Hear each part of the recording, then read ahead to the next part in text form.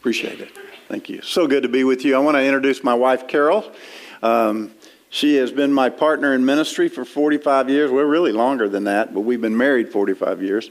And we met working in Young Life together here in Dallas, and heard about a little church starting up in Richardson, Texas, and we went to visit it the week after it started. So we were there the second week.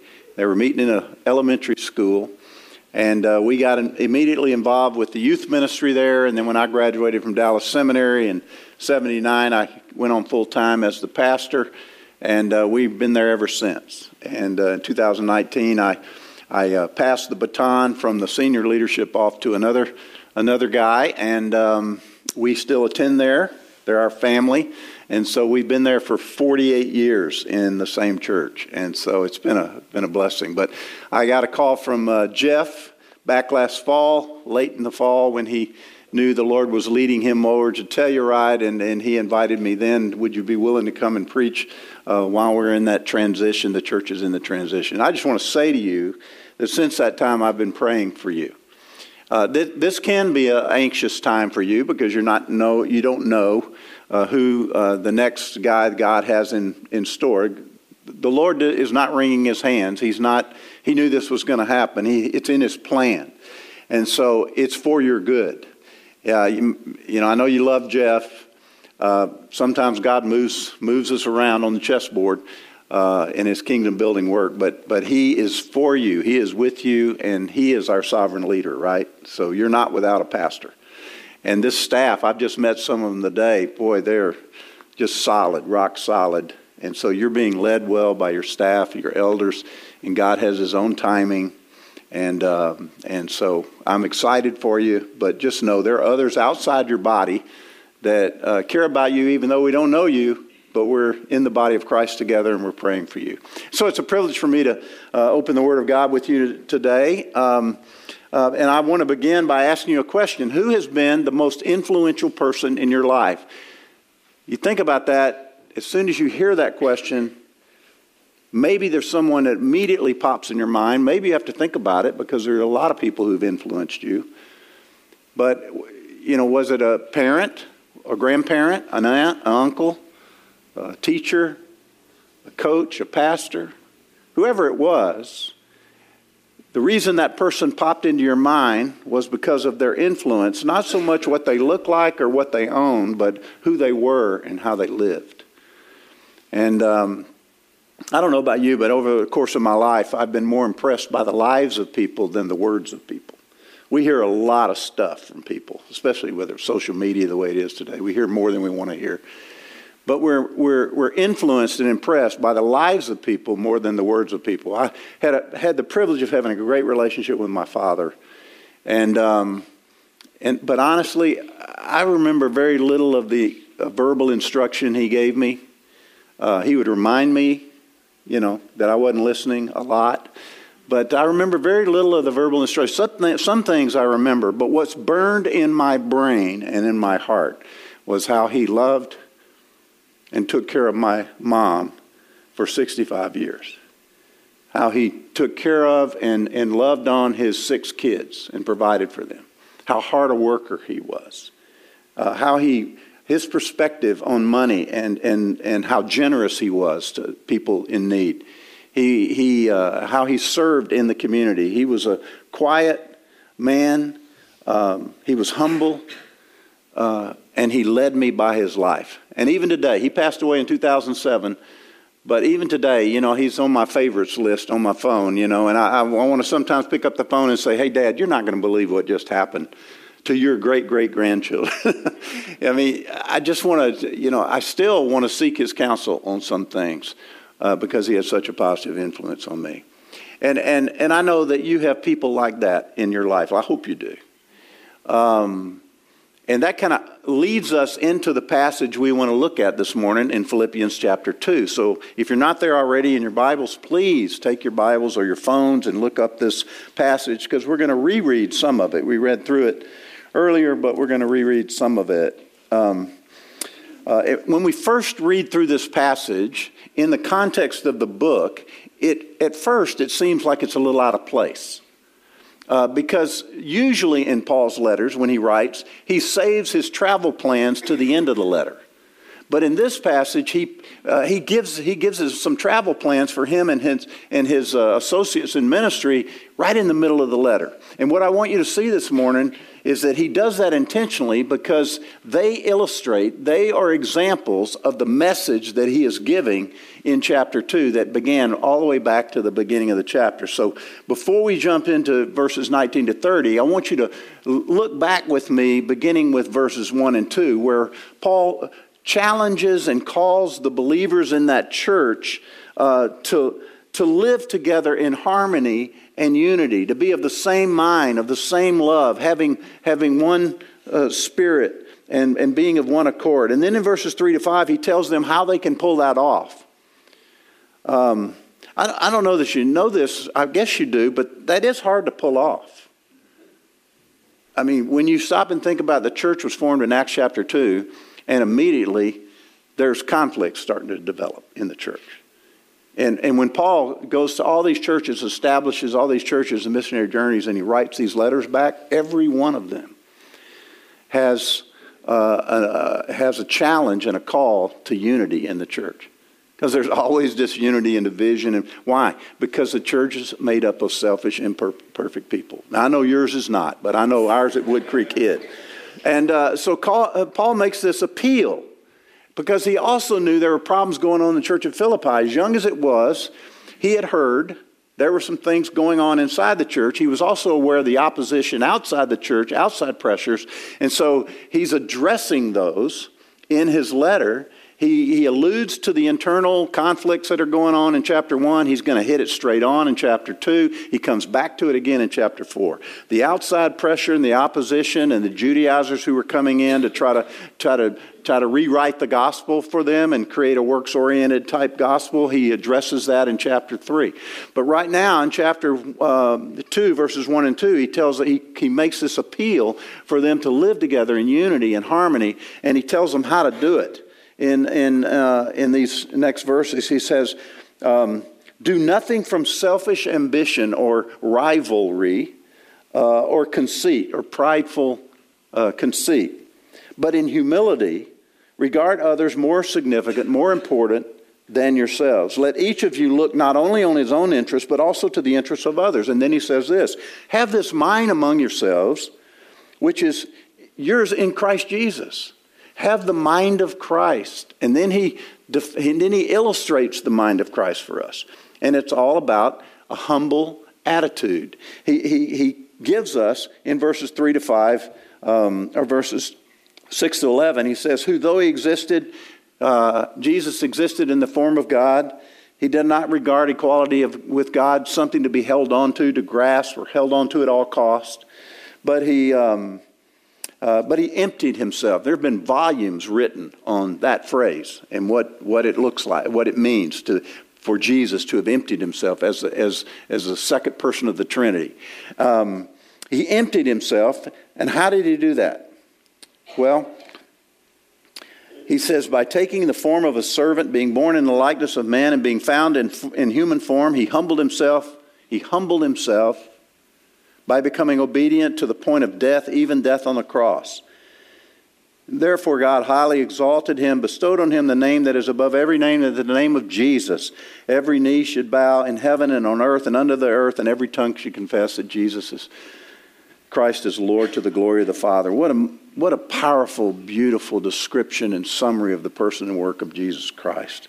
And Paul uses that example, the example of Christ in his humility and his sacrificial service for us. He uses that to motivate these believers to have that same attitude and to follow that example. And so what follows in verses 12 to 18 is a practical outflow of Paul's call to unity and humility and the example of Jesus. And that's when he says in verse 12, work out your own salvation with fear and trembling. He didn't say work for your own salvation or try to earn your salvation. He says work out, live it out. Live out the salvation you have received. And what should that look like? He goes on to describe that further. It looks like not being jealous with one another, not being... and he describes the importance of living differently than the crooked and perverse generation that they were growing up in. It's no different than ours today. And then he gives his own, and he says, if you will live differently, if you will live with attitudes of humility and humble servanthood, then you will be like lights in the midst of a dark world. And then he talks about his own example of being willing to be poured out as a drink offering for their sake, for their faith, and for the gospel. In the last verses of that paragraph. And that brings us, even though it's a very insufficient, incomplete summary of verses 12 to 18, the passage I was given was 19 to 30, so it sets that up because Paul is continuing that. And he's concerned about what's the pressures they're experiencing outside. He's concerned about the struggles that are going on within the church, and he wants to be with them. But he's in Italy and they're in Greece, and he's in prison and they're under attack. And so he can't be with them, and so he does the next best thing. He sends two of his ministry partners to them. Two men whose godly character, here's what I want you to see, whose godly character aligns with the mind of Christ. Two servants who are willing, who are living out the call of Philippians 2 verse 4. Of let each of you not look out for his own interest, but also for the interest of others. They're going to illustrate this for Paul. And that's why he includes them right now. And the first guy is Timothy. We've heard of Timothy. Paul met Timothy in Acts chapter 16, verse 2. His mother was a Jewish believer. His grandmother was as well. They probably led him to Christ. His father was a Greek, probably not a believer. And Paul meets him in Acts 16:2 and was impressed with this young man and his faith and his excitement for the Lord. And so he just basically took him under his wing and began to mentor him, disciple him, bring him with him everywhere he went. He traveled with him from then on. And he's with him as he writes this. In fact, he may be writing it for him. But Timothy, he says this in verse 19. I hope in the Lord Jesus to send Timothy to you soon, so that I too may be cheered by the news of you. He's worried about them, he's anxious about them, and about how they're doing, and he sends Timothy to them. Paul would often send Timothy back to the churches that he started. He did that, if you read through the book of Acts, he did it in Berea, he did it to the church in Thessalonica, he did it to the church in Corinth, he also sent him to Ephesus. So this was something Paul did regularly. Now he's going to send him back to Philippi. But what I want you to see, what I want us to focus on for a minute is what Paul has to say about this guy. Look at verse 20. He says this, for I have no one like him who will be genuinely concerned for your welfare, not his own welfare, for your welfare. I have nobody like him. I love that phrase, and it's a pretty powerful statement because when he says no one, it's in an emphatic position in that sentence in the Greek text. He's saying there is nobody like him. He's emphasizing that. In fact, that word, like the two words like him is not two words. It's one word. And it's basically equal-souled. I have no one who is equal-souled like him. And it's kind of a rare term that is not used often. It means I have no one who is in complete alignment, who is in complete agreement in relationship with me like this guy. And I listened to Clayton just a minute ago give you an update on the pastor search. And as you're praying, one of the things he said is pray that he will be equal-souled with us. That you want someone who's going to be completely aligned with you relationally, not just someone who can speak to you. Someone who can come alongside you and live and serve with you and love with you and have the mind of Christ with you. And this is Timothy's a powerful example. That's the kind of guy. You're praying for a Timothy is what you're praying for. And Paul, I love the way he says that. And then he says this, look at verse 21. He says, for they all seek their own interest, not those of Jesus Christ. And we're not sure who the they are that Paul's referring to. Most likely he's simply saying, of all the people I could send to you, maybe people from the church in Rome, maybe some of the other companions that are traveling with him, of all the people available for me to send someone to you, I have no one like him. No one who is as equal-souled with me as Timothy. Someone who will be as more concerned for your interests and your needs than himself.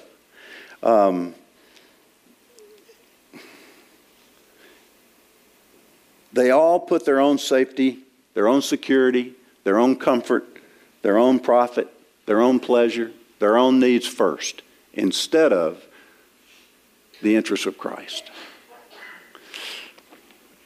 When I read that, I had to stop and say, Lord, I'm guilty of that.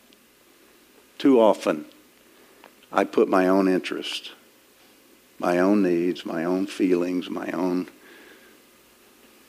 things ahead of the things of Christ or the needs of others. Even in retirement, I'll be honest, I retired from being the senior leader there in 2019, and one of the biggest struggles for me is I get out of sync in terms of serving, in terms of being engaged with people, and there have been times when I've been bored and saying, Lord, I don't want this to be the rest of my life. But I know what it's like to get caught up with your own things more than the things of God. And I think that's what Paul is. He's reminding the Philippians of who our leader is and who our example is and who we need to follow and be like. And he says Timothy is one of those guys. There's no one like him. There's not a selfish bone in this man's body, he says. He's a humble, Christ-like servant. Do you know anybody like that? Does anybody come to your mind when you think about someone who is just a humble, Christ-like servant? He's not trying to not trying to be up front. He's not trying to win anybody's approval. He's not trying to be popular. He's not trying to be in control. He's just willing to be a servant, to be second, to serve unnoticed. Would that ever be said of you? Would you like it to be? Leadership is not all that. And leading to the front is not all that. In fact, as you know, most effective leadership is from the middle to the back. And I love Timothy. I love his example. I love his humility. He's willing to do whatever Paul needs him to do, to go wherever he's needed, to help in whatever way he can. He was a humble, Christ-like servant. And Paul says to them then in verse 22, you know what I'm talking about. He says, but you know Timothy's proven worth, how as a son with his father he has served with me in the gospel. They knew because Timothy was with Paul in Acts 16 when he went to Philippi and took the gospel for the first time to Europe. And he was there when the church was started. He was part of helping that church get stable. And now Paul's sending him back. They knew he had credibility with them. They knew his heart. They knew his example. And Paul says, I can't wait to send him to you. And as soon as I find out whether I'm going to live or die, I'm going to send him either way. And I hope also I'll be following him to you. You notice, one of the things I want you to see in this passage, you go back and read it, the incredible love. In fact, it's through the whole book of Philippians, the incredible love that Paul has for these people. He genuinely loved them and cared for them. And they did for him. And he feels the same way about Timothy, and he knows Timothy feels the same way about them too. That context of relationship is so strong. And then Paul continues in verse 25 by introducing another servant to the Philippians, someone they also knew well. His name is Epaphroditus. Look at verse 25, 26. I thought it necessary to send to you Epaphroditus, my brother, a fellow worker, fellow soldier, your messenger, minister to my need, for he has been longing for you all and has been distressed because you heard that he was ill. Indeed, he was ill, near to death. But God had mercy on him, and not only on him, but to me also, lest I should have had sorrow upon sorrow. You see Paul's strong feelings about this guy. I am the more eager to send him, therefore, that you may rejoice at seeing him again, that I may be less anxious. We would never know this man that Paul's talking about ever existed without this passage.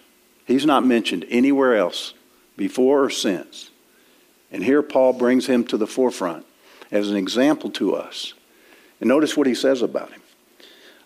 He says, he's my brother. He's bound by a common love for God and for others. He's my brother. He's my fellow worker. We're working together for the advance of the gospel. He's a fellow soldier. We're fighting together against the common enemy. And then notice these things Paul points to show the deep relationship Epaphroditus has with the church that he came from. He said, he is your messenger to me. He is your minister to me. And then he says he longs for you. He loves you. He misses you. He's homesick. And he's distressed over the fact that you heard that he was sick. Don't you love that? I mean, Paul's saying this about Epaphroditus. He's saying he's more concerned about the fact that you're worried about him than his own sickness.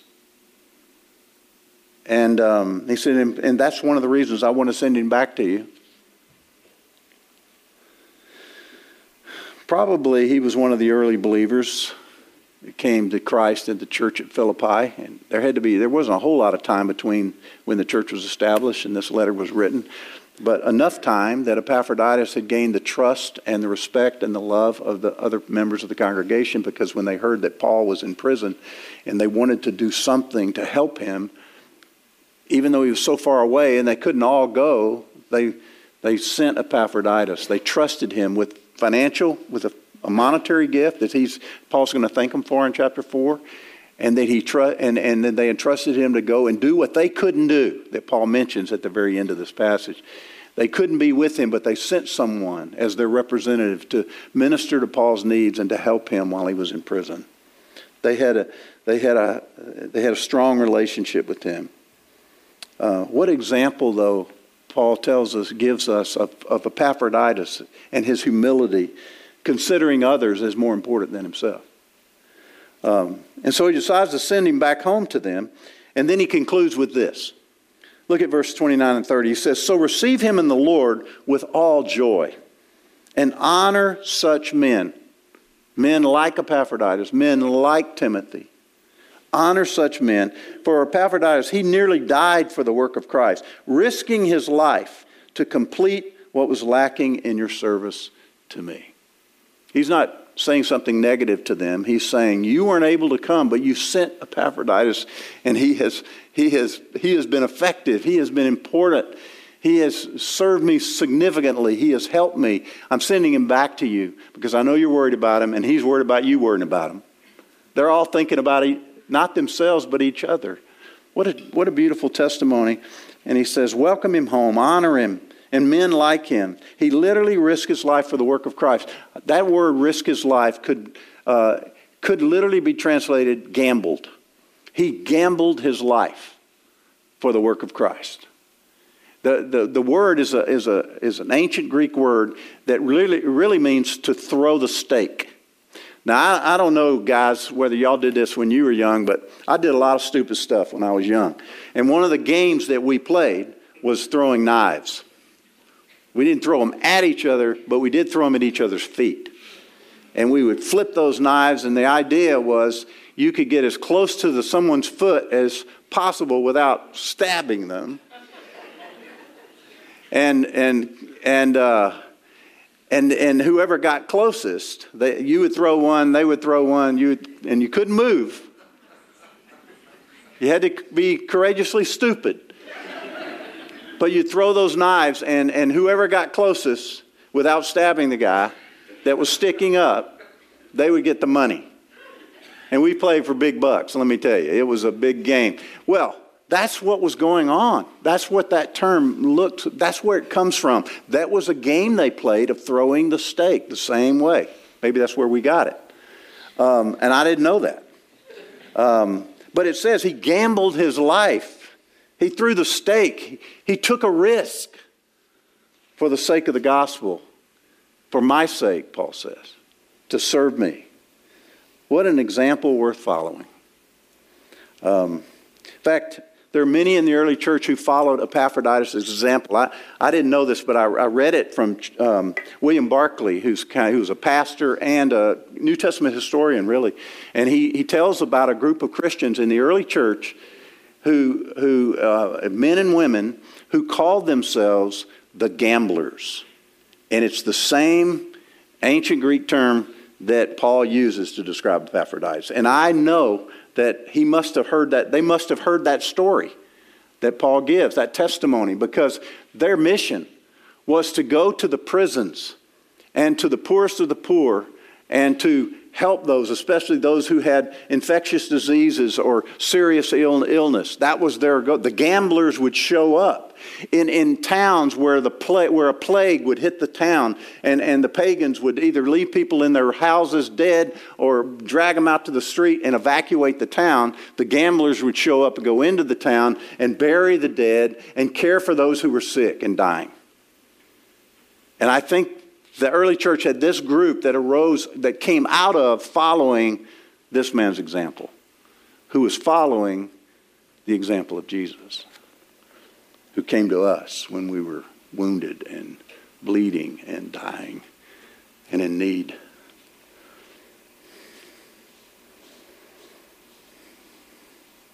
This whole passage in Philippians 2 is about how God wants the believers in the church of Jesus Christ to function. That's why he's writing to this church.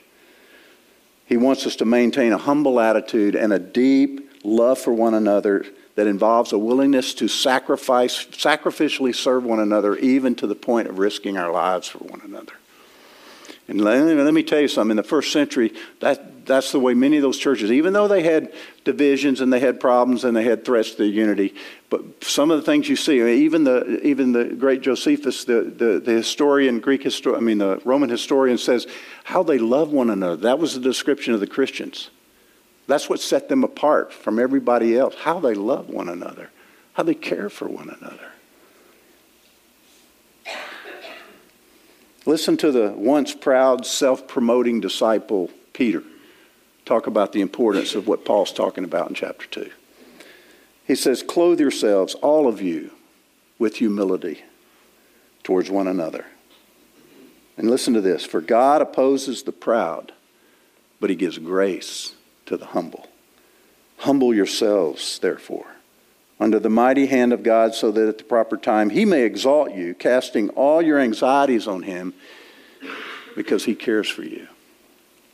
James tells us the same thing in James chapter 4, verse 6. God opposes the proud, but he gives grace to the humble. I don't know about you, but what I've experienced in life and ministry is it's hard enough without God opposing you. Right? We're dealing with a lot. What we don't need is God opposing us because we're proud. What we need is God's grace. What we desire is God's grace. And God offers his grace freely when we're humble. We receive his grace in abundance when we humble ourselves. And that's what Paul is admonishing and challenging and calling the believers in the church at Philippi to. And that's what God is calling us to as followers of Christ today. We are never more like the Lord Jesus Christ than when we humbly consider others more important than ourselves. When we are more intentional about meeting the needs of other people than trying to get our own needs met. When we sacrificially serve others the way Jesus has sacrificially served us. Good examples are meant to be followed. That's what Paul recommends. So would you bow with me?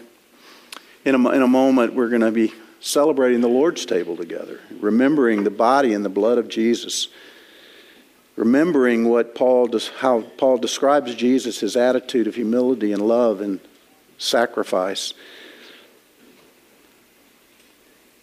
by being willing to come to earth, become a man, die on a cross, take our sins upon himself so that we might be saved.